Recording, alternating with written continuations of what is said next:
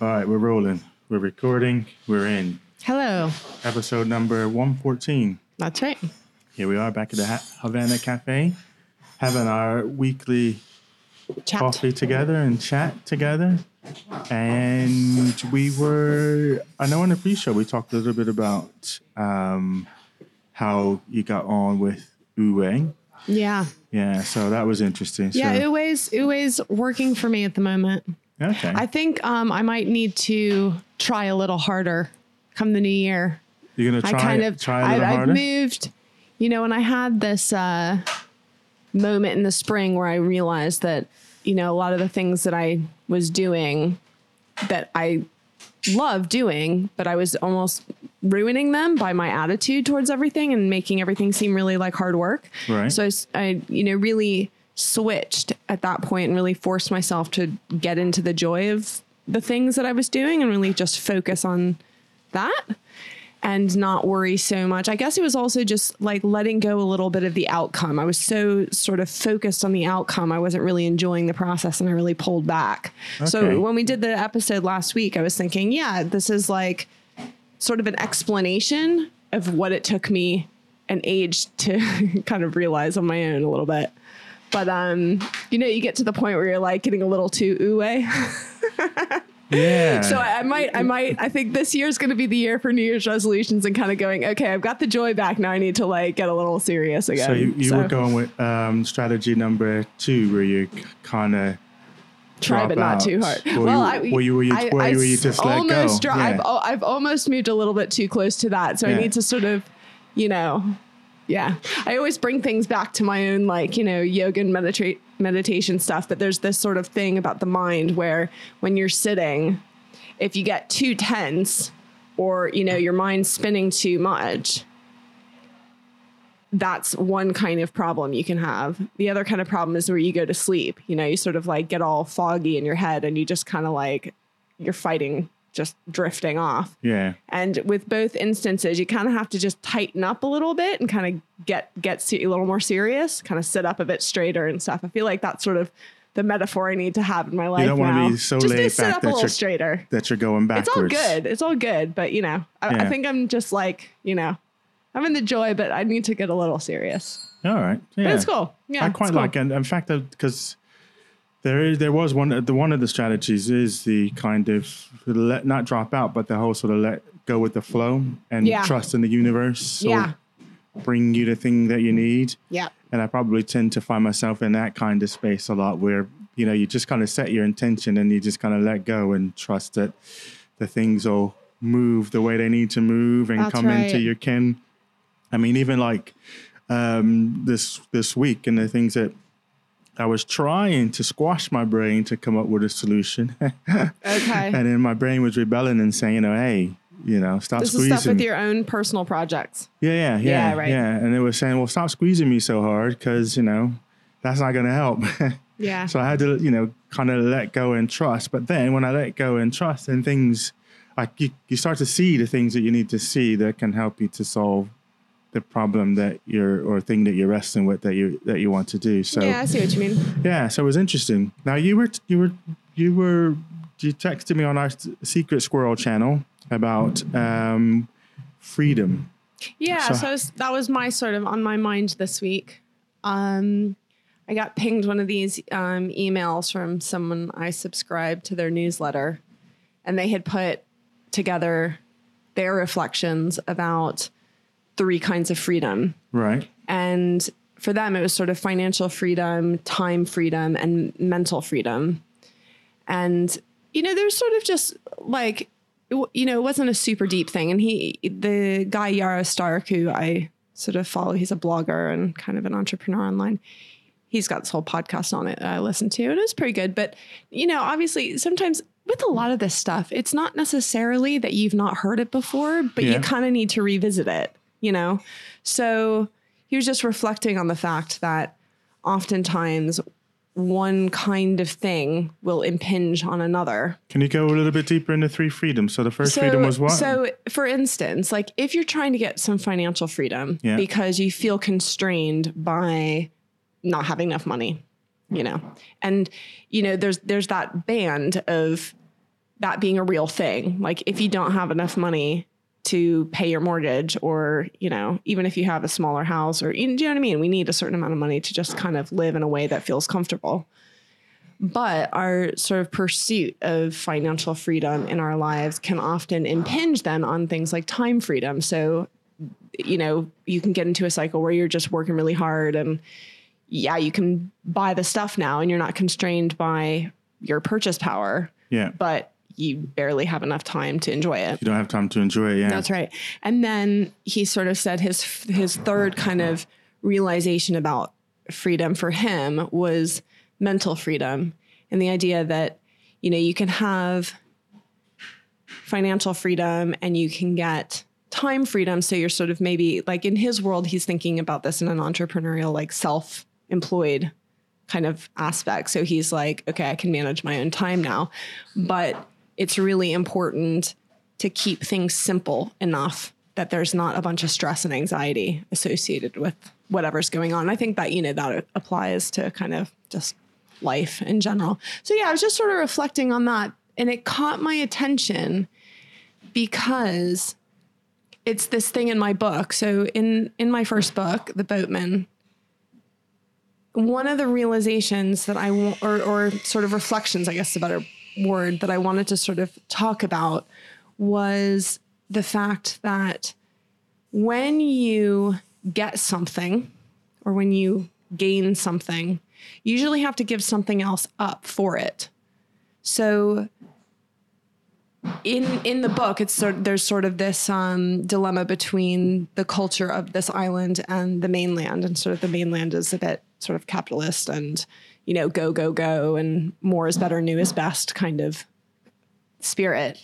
And it's not that the island is by any means perfect, but there's sort of this understanding there that there is a concept of enough. Like if you get to a point where you're at this enough place, if you try to get more of something else, you have to sort of be willing to give something else up in exchange for it. And if that's, you want more money because you want more purchasing power beyond what you need, then you're probably going to have to give up some Don't you time think that's freedom. the kind of nature that we're hardwired that way? Because whatever is enough, or how long is a piece of string, is another way of looking at it. Well, I guess, what is enough, but I think isn't it? it's not that it's a bad thing. It's just that you have to acknowledge and be conscious of the trade you're making. And I think that's where people, including myself sometimes, like forget to do that analysis. So you think, and especially, you know, like getting wrapped up in the financial freedom, it's quite easy to forget the different kinds of freedom that you're trading for that. I was going to say, because I can't remember, you haven't sent me an article, because I was just looking at something, reading something online where we're talking about this sort of financial freedom and what does that actually mean? Because there's some people, in fact, I know what it was. I was in, it was probably on Flipboard, I think, but a guy that went out to the States to do a photo documentary of people who pretty much dropped off the grid, and they set up their own little tribes in the woods somewhere. Okay. But essentially, because he came back, he's a UK guy, but he came back and he wanted to get something like that started here. Because what he found is they didn't have money, as you were just saying here, but then they didn't need very much money because they were happy to go and build some shelter out of, very rudimentary stuff. And then they had a nice little tight little community. The kids are there, the other families that were around, but they didn't have any of the modern conveniences that we had. So they didn't have anything.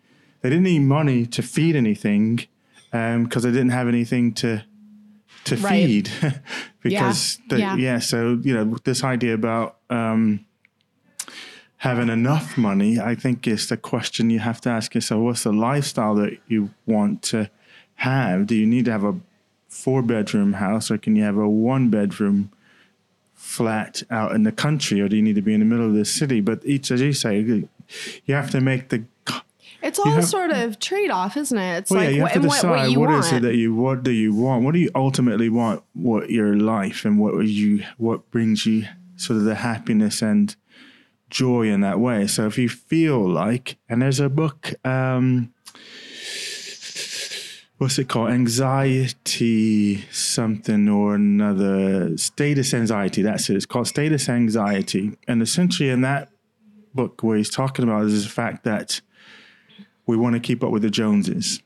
And you feel like in order to keep up with them, you do the things that everyone else is doing so that you don't look like you're left behind. So yeah, if your neighbor has a new TV, you don't want to be the only one on the block who still has a 12-inch TV when everybody else has now moved to 50-inch TVs, because then it makes it look like that you're not successful, you're not doing well, because you can't afford a 50-inch TV or you don't. So you work more so that you can keep up with the Joneses, basically, is what the book is about. But the question or the challenge is, can you relieve some of that anxiety by not comparing yourself, for one? But the second thing is defining seriously what success means for you and you alone, as opposed to in comparison to your peers and colleagues in society. I think that's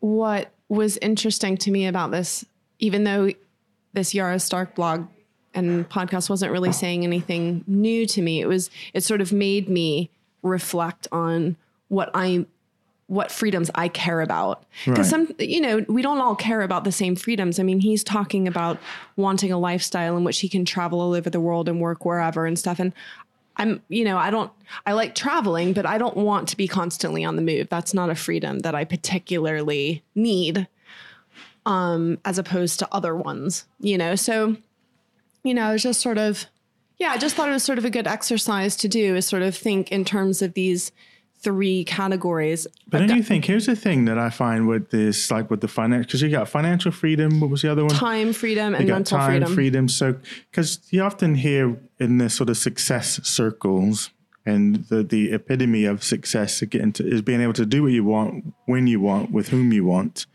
Mm-hmm. Encompasses all three of the things that you put there. So you don't have to worry, money isn't a part of the equation, because you got enough of that and enough for your kids and grandkids. So that's not a part of the equation. Because I'm going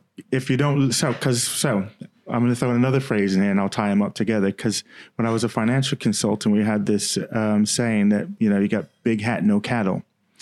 So some people are rich, but they're not wealthy. So they have a lot of money, but they live right up to the limits of that money.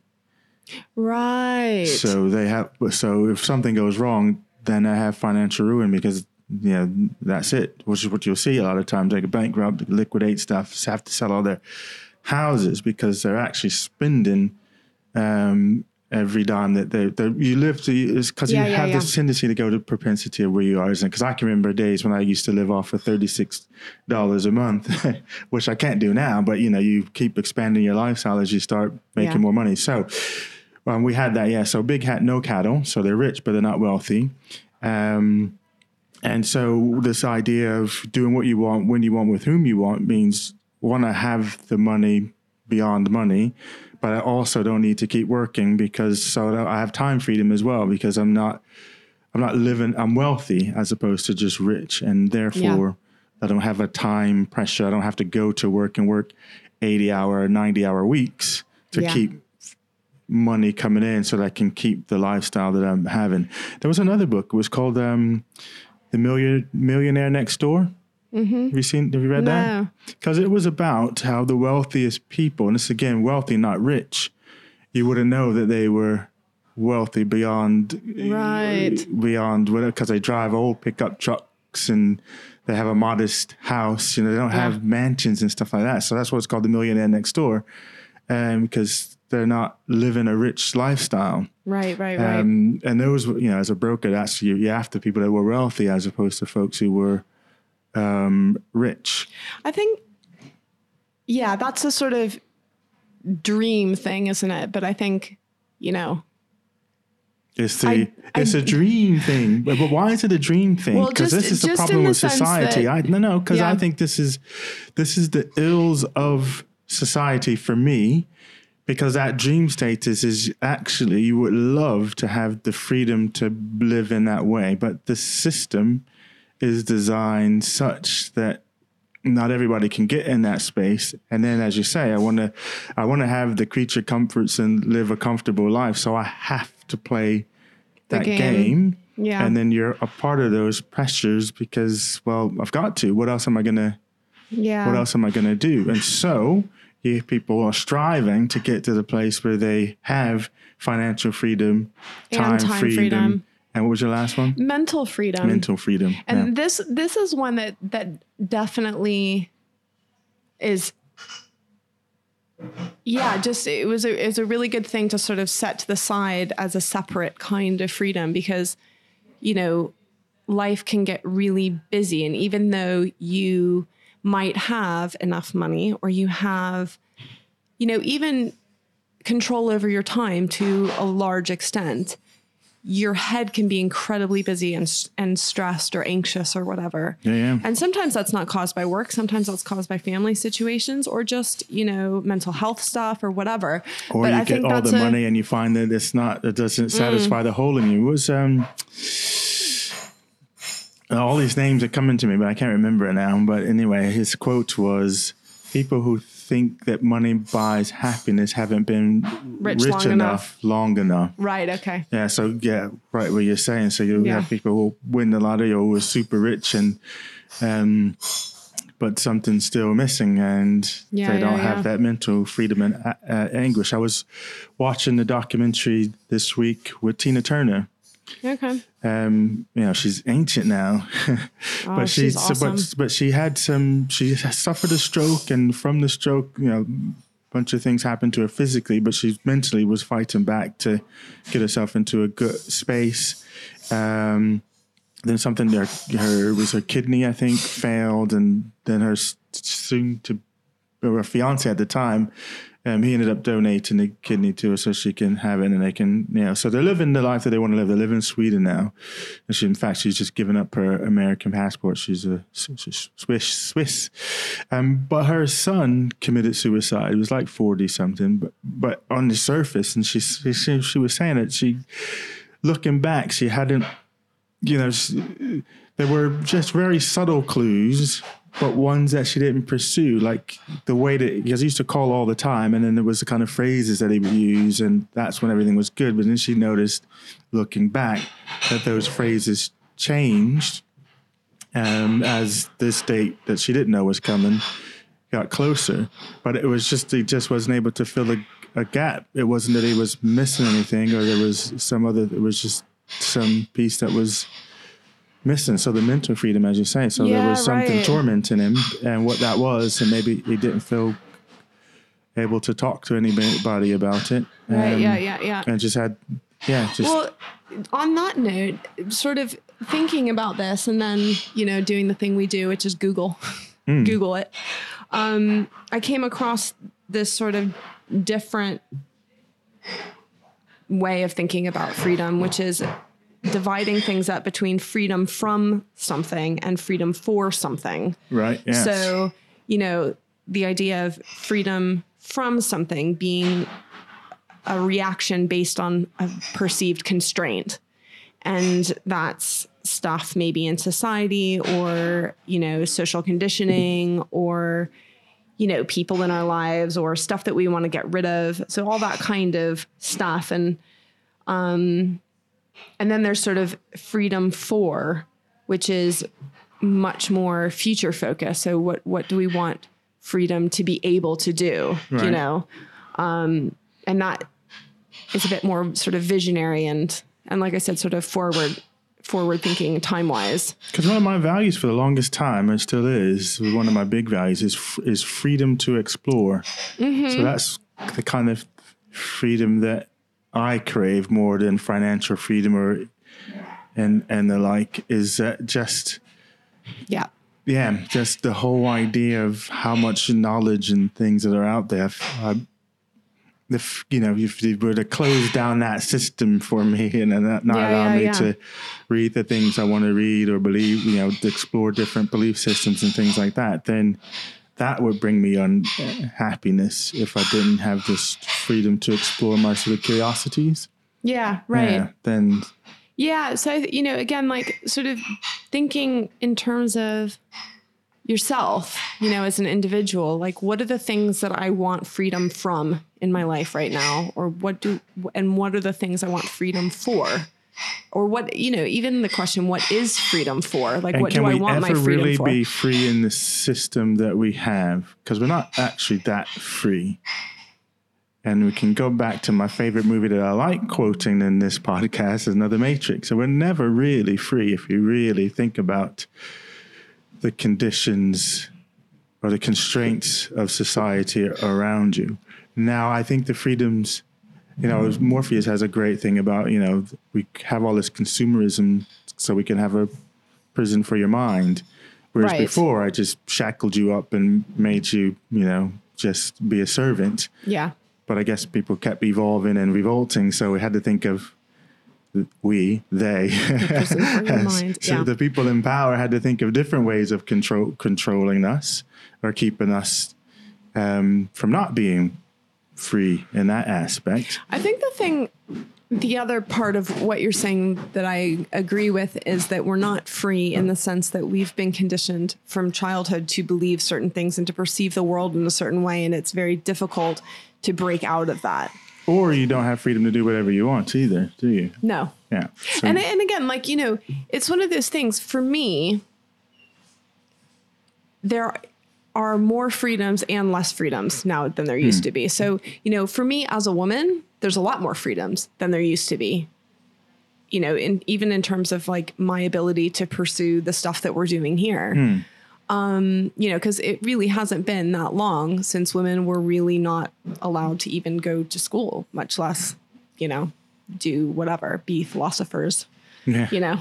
So I think, and I think there's also a lot of freedoms that certain people in society have because of the structure. So like I have a freedom to travel around because society has created laws to make me safe and nobody is going to just, you know, kidnap me. And, you know, do you know what I mean? So like, there, you know, if we look way back, like life was not like that. Yeah. So there's some benefits to having it, but then can you have total freedom? And I guess the question from a philosophical point of view is, you know, can you, you know, do I get to opt into the system? And maybe these days you don't get to opt into the system. You kind of get born into the system. If you ever did, because your survival would have depended on it, wouldn't it? Would be opting into the system. Into whatever system you were born into, yeah. Not back in the days. Back in the days when it was just, you know, you and your little clan, then you just go out and do your thing. But of course, as you say, so part of it is, and I think we probably had a conversation around it because it's about the social contract and stuff like that. So do you want to have a society where it's all sort of chaos, but can we thrive that way, or will life only just be about survival? Yeah. If we want to thrive, then we have this sort of social contract. Here's a way of acting so that you can go buy a loaf of bread without some fear. Degree of security. Yeah, right. I think that, see, for me, it's always a question then of what freedoms do I really value? Yeah. And what freedoms do I need to be essentially free in my being? Do you know what I mean? To be able to be who I really am, or to express. And you know what words going really on in my head is freedom to be part of the herd, you know, to be one of the sheeps. But yes, no, go on and explain your sheep philosophy to me, because I hate it, which is why I want. You want out zombie apocalypse, nuclear warfare, zombie apocalypse. Exactly. I want the whole system to be destroyed and just completely have anarchy, or so we can truly be free. There's a third option of freedom, which is not, you know, I thought constrained, there's this, I don't know, do you know Osho? Yeah, he's a little crazy, but anyway. He was a bit crazy, or he went crazy. I don't know if maybe the people around him went crazy, but anyway. There was this post that I came across about freedom, and it was sort of through that group, and I was a bit like, but I mean, you know, essentially it was basically going through the same thing about freedom from, freedom for, and then just freedom being present oriented. So the idea that a lot of these sort of philosophers and prophets, the people we think of when we use those words, were not ideal oriented. They didn't have like, this is what you must believe. They were, let's get into the present moment. Let's like, and it was all about sort of an internal journey to free our own selves from, you know, society's value of us and find our own value in ourselves. And also sort of like to find freedom from past and future so that we can enjoy being in the present. Now, Agent Smith would tell you that we can't be free. I know. Because there's no escaping He doesn't want purpose. to be free. Well, he does, but he says you can't escape purpose. And if there's this whole cause and effect, isn't it? So if you buy the cause and effect argument, Yeah. then the things, all your choices are the sum of all the other choices. So the thing that you do in the present, you didn't have a choice but to do it because everything that you've done in the past has led you to that exact moment. So you're never really... You know me, I'm not as sort of deterministic as that, but I do agree in the sense that I think, and this is sort of what you are talking about with like the idea of being rich not making you happy. It's like, I think that to go back to this sort of financial freedom, time freedom, mental freedom thing, the idea that happiness is being able to buy whatever you want and do whatever you want and be wherever you want, whenever you want. I'm not sure that works so well because in my experience of times when I've had massive amounts of time freedom and there hasn't been any sort of constraints on those things. I mean, I suppose there was like somewhat of financial constraints, but you know, because I'm not the millionaire next door. You're not the millionaire next door. No. But, you know, I do think that we need purpose. I think that we need there to be a certain level of, I don't know if constraints is a bad word. It's not the word I mean. It's like you need to have something there that gives you purpose, that gives you a sense that if I don't get out of bed today, it's going to matter to somebody, you know? Yeah. See, I think that's when you get so free that you can buy whatever you want, treat people however you want. It's not good for people. You start to feel disconnected and feel like it's maybe not good for the people really around matter. you, but maybe for the person, it's. But those people fine. aren't really happy, are they? I don't know, because I'm not them. I'll tell you. It might be the story we tell ourselves. My hometown has now become a hotbed of famous rich people. So in Florida, where I grew up, it was a very small town when I was growing up. And now Tiger Woods lives there. You know, basketball player, tall basketball There's player. lots of tall basketball players. Exactly. They're just so like, you know, all the Williams sisters live there. The like crazy people live there, you know? Yeah. And my brother works in, a sort of tourism kind of industry and works in hotels and restaurants where these people are sort of coming in all the time because he works. And anyway, point is that, there's a lot of really unhappy rich people. Yeah. But you know what? Here's the thing with the system and it is the system that we have. And so it's an imperfect system, but it's the one that we have. Yeah. And I think there's so I almost liken it to being indentured servants. Remember in our U.S. history where they were just, or at least open with it, you know, you buy your passage to the States and then you owe your landowner 7 years of, you know, essentially being their servant, and then you can have your freedom. Yeah. Well, we just extended that to 65. You know, you be born and you can be an indentured servant until you're 65, and then we'll allow you to retire. And guess what? You really can't, unless you drop out and go to the woods. You need money to buy food, have clothes, have a house. So you're kind of tied into the system, and the system is designed to keep you into the system, yes, until you're 65. And actually, we're talking about raising it and make you an indentured servant even longer. But then we also paint a picture that if you play by the rules, do your thing, then you can retire, and then you can have there's, the freedom to sit on a boat and chill out. And so you get sold a picture of that. And a comedian once said, that's like the worst parts of your life, as in everything's breaking down and you're all old and falling apart and you're only 1 foot in the grave already. It's like, you want to have this thing reversed and be having all your fun and freedom while your body's still capable of keeping up with it. I want to be in a situation like my mother is in a little bit where, she doesn't particularly want to retire because she really likes her job. And it's not a sort of fear of, I think some people are sort of afraid to retire because they don't know what else they would do. But, I think if you work in a job that you enjoy, that doesn't bring you a lot of strain or, like you're saying, you have mental freedom and you have time freedom. You don't work 40, 50 hours a week. You work 25, 30 hours a week. You like it.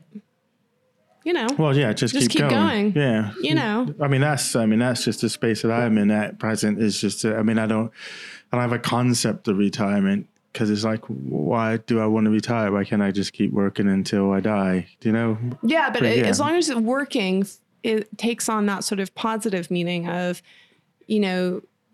well, yeah, you love, doing what you love and you feel like, this kind of sucks. And because I notice it, and I don't know if this is the same, and you can probably Google it to find out what the connection is. But mentally, my connection I've seen is, particularly in men, because we need to feel useful, that once you retire and you no longer feel useful, then you start having... Well, there's no reason to be alive anymore because you don't have any use. I was sitting in Costa the other day in my coffee shop office, and this older couple was having coffee, and they ran into this guy, and they were like, "Oh yeah, you're retiring. Yeah, what are you gonna do now?" He's like, "I'm gonna go home and drive my wife nuts." Yeah, there you go. That's my new purpose. Yes, my new purpose. So I got a whole sort of relationship with the whole sort of freedom thing. Only because and I understand it, and I get it. We got to have rules and things like that. But I think there's a lot. I think, especially when you look at the political climate now and the things that are going on, you realize that for the most part, you're just kind of a pawn in the system, and you have to obey the system. And it's not like back in the days where might makes right. So let's bring back might makes right, right? You want to be careful, Clay, because next time you could be reincarnated as as long as we can have looking like you now. Might makes right is the way to go, man. I like it. That's how it is. Because, you got to... And this is crazy. I know. I'm doing your thing. I'm rambling my fantasies, like when I see things that some people do, and I think, it's only because the system protects you that allows you to do what you're doing. Otherwise, I would squash you. So they're allowed, and this is what I think. And here's one of my other theories. I do have a few people I could think of you might want to squash. The smart, the people were like, hold on a minute. The smart ones are like, we got to make a system where we don't have to depend on our brawn to get by. So let's create a system where don't need to have that. Yeah. So we don't have to depend on might makes right. But anyway, so I digress on that end. Now you mentioned that you Googled your stuff. Yeah, so I guess for me this week. I was getting ready to spin us off into another topic. Spin away. No, I was only just going to spin this whole idea about learning in the connected world and learning in the connected world, because that's the kind of thing that I've been wrestling with. And because we have freedom again. Think about the hive mind that we have. And I love it myself personally, but now this sort of connected world piece, Google is almost an extension of your brain. Ooh. Yeah. Because it's like, boom, and I just go and I can recall. And you've made me feel a lot smarter now. Look at how much I know. Look how much you know. And it's amazing how much access to knowledge that we have, and interconnectivity amongst people and things and knowledge and information and we're all carrying around these, little pocket brains with us. And you just, if you want to know something, you just go and connect into the collective hive and ask the question. We could go into Google now and ask any question that we want, and we'll get lots of crowdsourced answers that'll be there from all various different sort of sources. And so part of the thing that, well, one of the questions that I had on my mind was one about the whole millennial and the Generation X, and how the question in my mind was how are Generation Xers and the whole of us getting along in this sort of connected world? Because you still, like, I know someone that I was working with this week, they were 40, no Facebook, no WhatsApp. I mean, they have a dumb phone, so they don't have the smartphone, and they're not interested in the, they do use the computer at work and will go onto the internet at work, but mostly they're not in that sort of connected space. And you think, and in my head, I'm thinking, man, that's just, I can't even fathom. I would have really liked to have been there that moment when you had that conversation. I can't even really fathom that someone but I could see it because I was thinking, did I mention? I didn't mention Robert Anton Wilson to you. I was talking about it with someone else yesterday. But essentially, they talk about this imprinting. And and I'm sure you probably heard the saying that show me the boy at 7 and I'll show you the man. As apparently our imprinting who you're going to be psychologically by age 7. So any deficiencies you want to correct in your boys, I've lost the first one. You got to do it now because there you are. Yeah. You've seen the man. And so they have, and I should have looked. I could Google it now, but I won't Google it. But there's several stages is imprinting, but once you reach 7. So basically what you're saying is about Gen Xers, it's hard for us to get in because we're not Well, I guess printed. our imprint happened back in the sort of 60s and 70s, right? So you have that connection to that world. So we're having to keep, and we keep evolving, we keep going with it, but we're not like what they call a sort of digital native. Yeah. Right. So, and they don't even question the whole of the connectedness and the sort of internet and that kind of world. And I guess the reason why it was on my mind is because I'm all futuristic, but trying to connect with the population of my sort of peers in a greater sense, I find it kind of hard because there's a mass of them who either aren't interested or haven't bought in or scared of the sort of new space that we're in. And, a lot of what comes back from them is either pointing out the negativity or the bad effects of it and how we're missing all of these old stuff, and there's a want to connect to the old. But I see such opportunity and brilliance in the stuff and the place that we are. Yes, we have to, sort of think about what are the consequences of some of these things, but trying to relate, I guess. So in some ways, I feel like the man with no country kind of thing, because I'm in this, because you would like to connect up with people who have the same kind of imprinting, and we could share in that sort of space. But I find the kind of conversations necessarily and the kind of things that I want to do, you have to connect in with younger folks who then, I guess, maybe see me more like Yoda or, Obi-Wan Kenobi. Like, I'm not a goddamn Obi-Wan Kenobi. I'm not, in my head, I'm not old. Yeah, I'm old Ben. But I don't want to, You're like, I want to be Obi-Wan, but I'm just old Ben. So it was all about that kind of connectivity, I guess. And how do you stay connected with your peers in a new kind of space? Yeah, I can see that. I don't know how do you find that playing itself out in your world, I guess. Yeah, I mean, that's been another sort of struggle of mine. I mean, I really feel that as well, but I mean, it's hard for me I've got two things going on. I've got, not being, as you said, the sort of digital native generation, but also, I've got my sort of introverted nature going on. And, so being out there all the time on the internet can feel as sort of energetically like, But do you know, I find some of the greatest people on the internet are introverts because they don't have to physically be in. That is true. I presence prefer of it. people. I prefer it, but I think that it still takes something for me to do. That's maybe people, people who are super extroverted don't necessarily feel.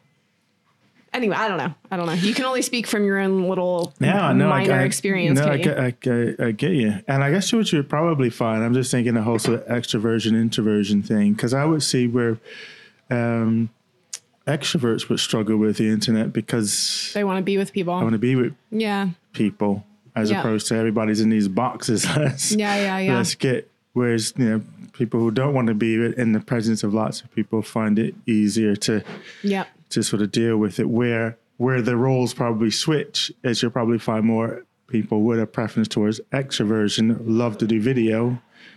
Yeah. Or they'll be more video oriented. Introversion will probably be more written oriented. Yeah.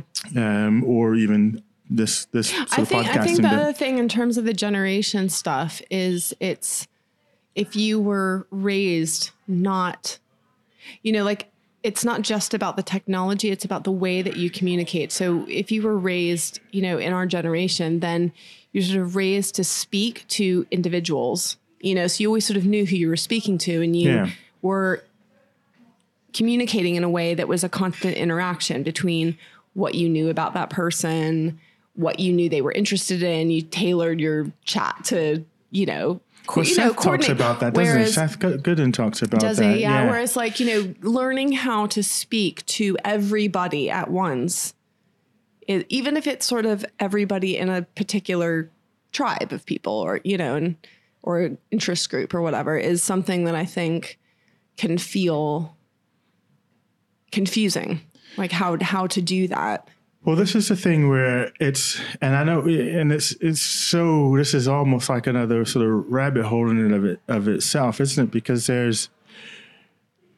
is the social connection of the internet, but then there's the social media, and then there's the social marketing aspect through media. So because we're, I don't know, sheep, whatever, people want, commerce. They want to sell us stuff, and we can go, and that's a whole nother podcast. But just think of how much you're being sold to every day, lifestyle to include lifestyle goods, everything. There's a lot. So the whole internet and that whole sort of presence is flooded with that kind of stuff. But if you think back into its sort of origins of the web, where it was less before commerce got really involved in it, then it was more about a connection, and I was talking to people, a person, and having individual conversations. But now, and I think I did a post or a little mini podcast on this, we have conversations designed to talk to the masses, but not to individuals. So you go on to Twitter or you go onto your Facebook feed and you say a thing to talk to all of your friends, and hope that maybe someone in that stream will then connect with you off of that, versus me going and sending you a message directly to you using the same technology, but talking to you. Because back to the time freedom thing, I think maybe we feel starved for time. Actually, I don't have time to go and send individual messages to people, apart from my 2 or 3 really inner circle folks. So I'll send a broadcast message. And I think in that sense, we miss being able to connect with people, because you're not talking to an individual. You're just talking to a big, giant mass. And one of the things I've been experimenting with on Twitter the last 2 weeks is having individual conversations.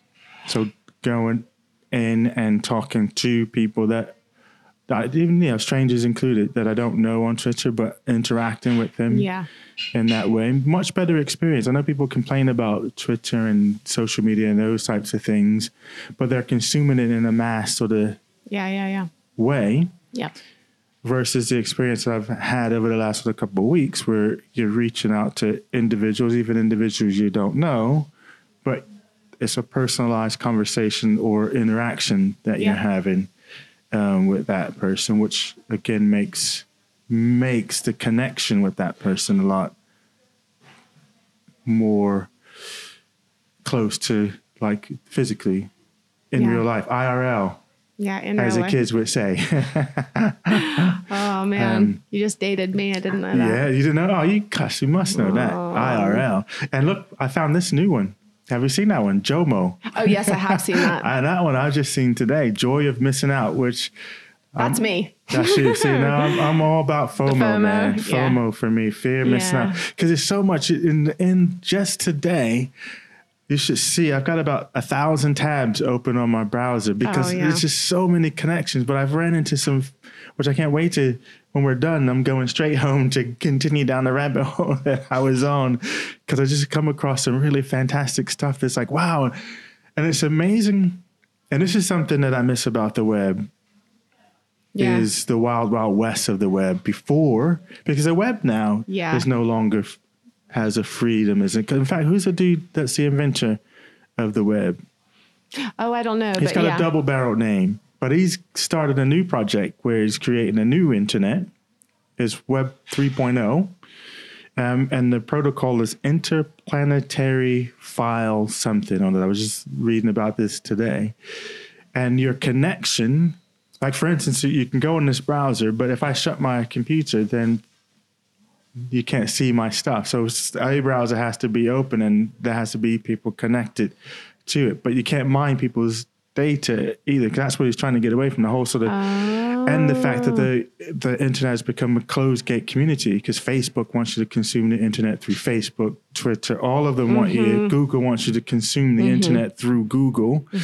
So that open access to like alt places and news, that, you know, the things that you had back in the days of the internet, these IRC, is it internet relay chat type things? Yeah.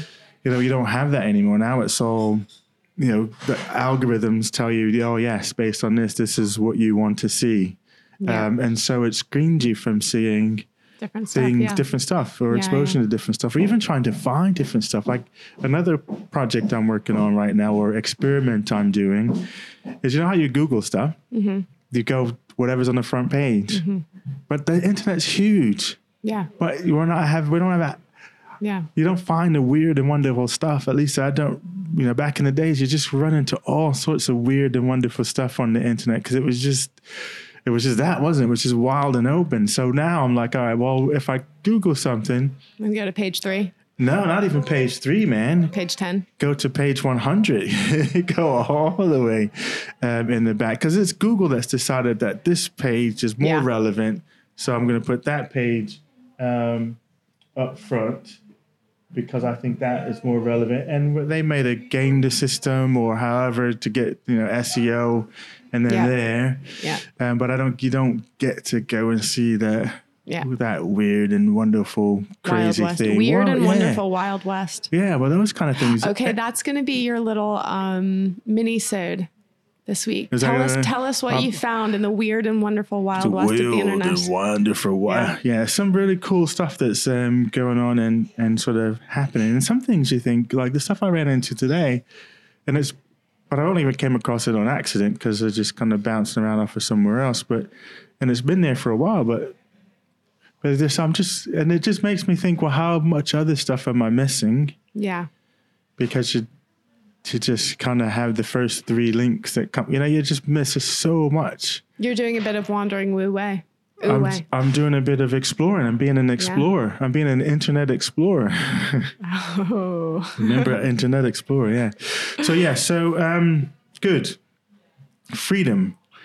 What's the question? Are we really free? I don't think that we are.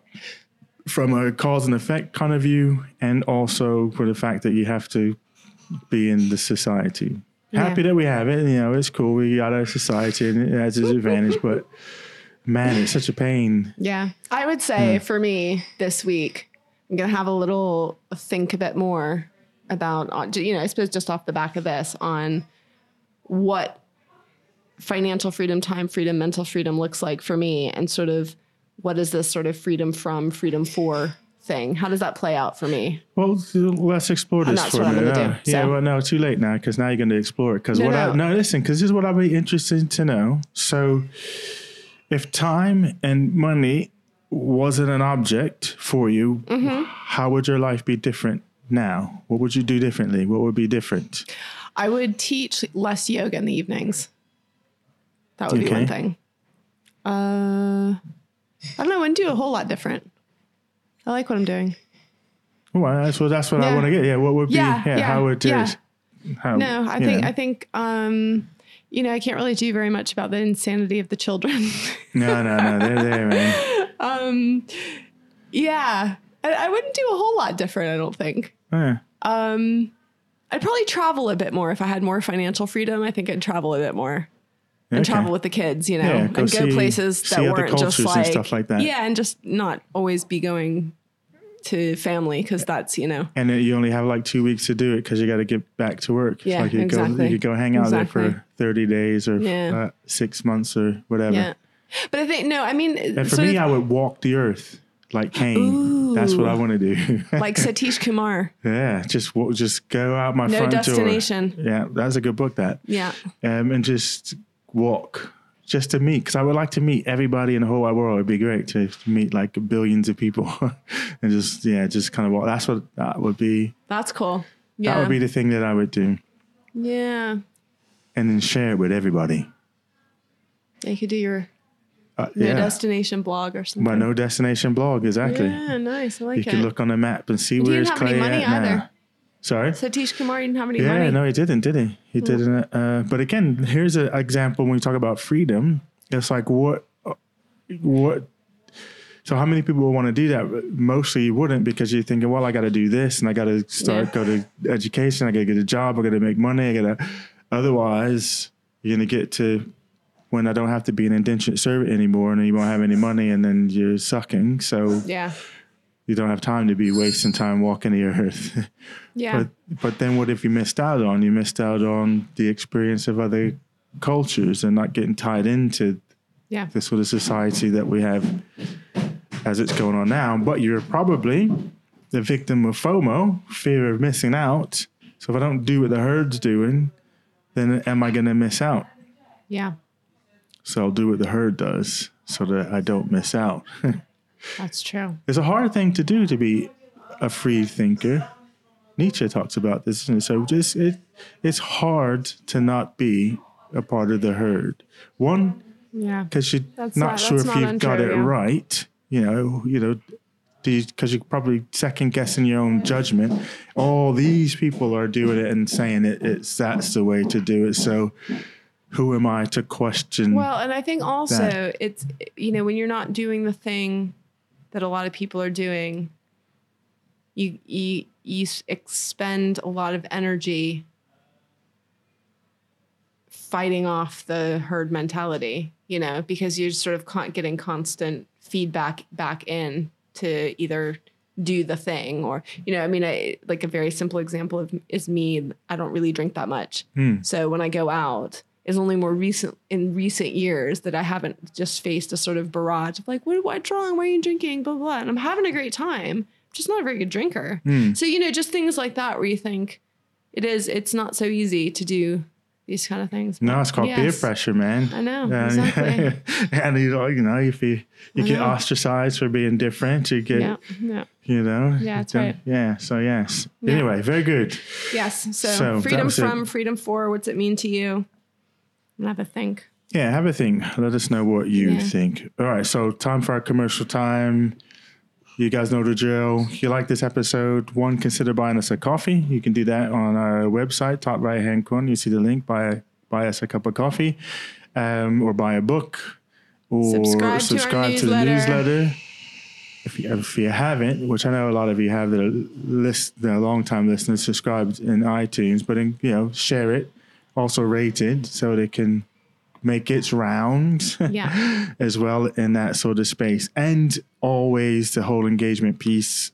Take some time out, leave us a comment, let us know what your thinking is, even if it's just a thumbs up We need to know that you're there and that you're alive and you're enjoying this podcast. All right. More Cool. coffee? More coffee. Yes, I need another cup. And then You're going to dive back in the rabbit hole.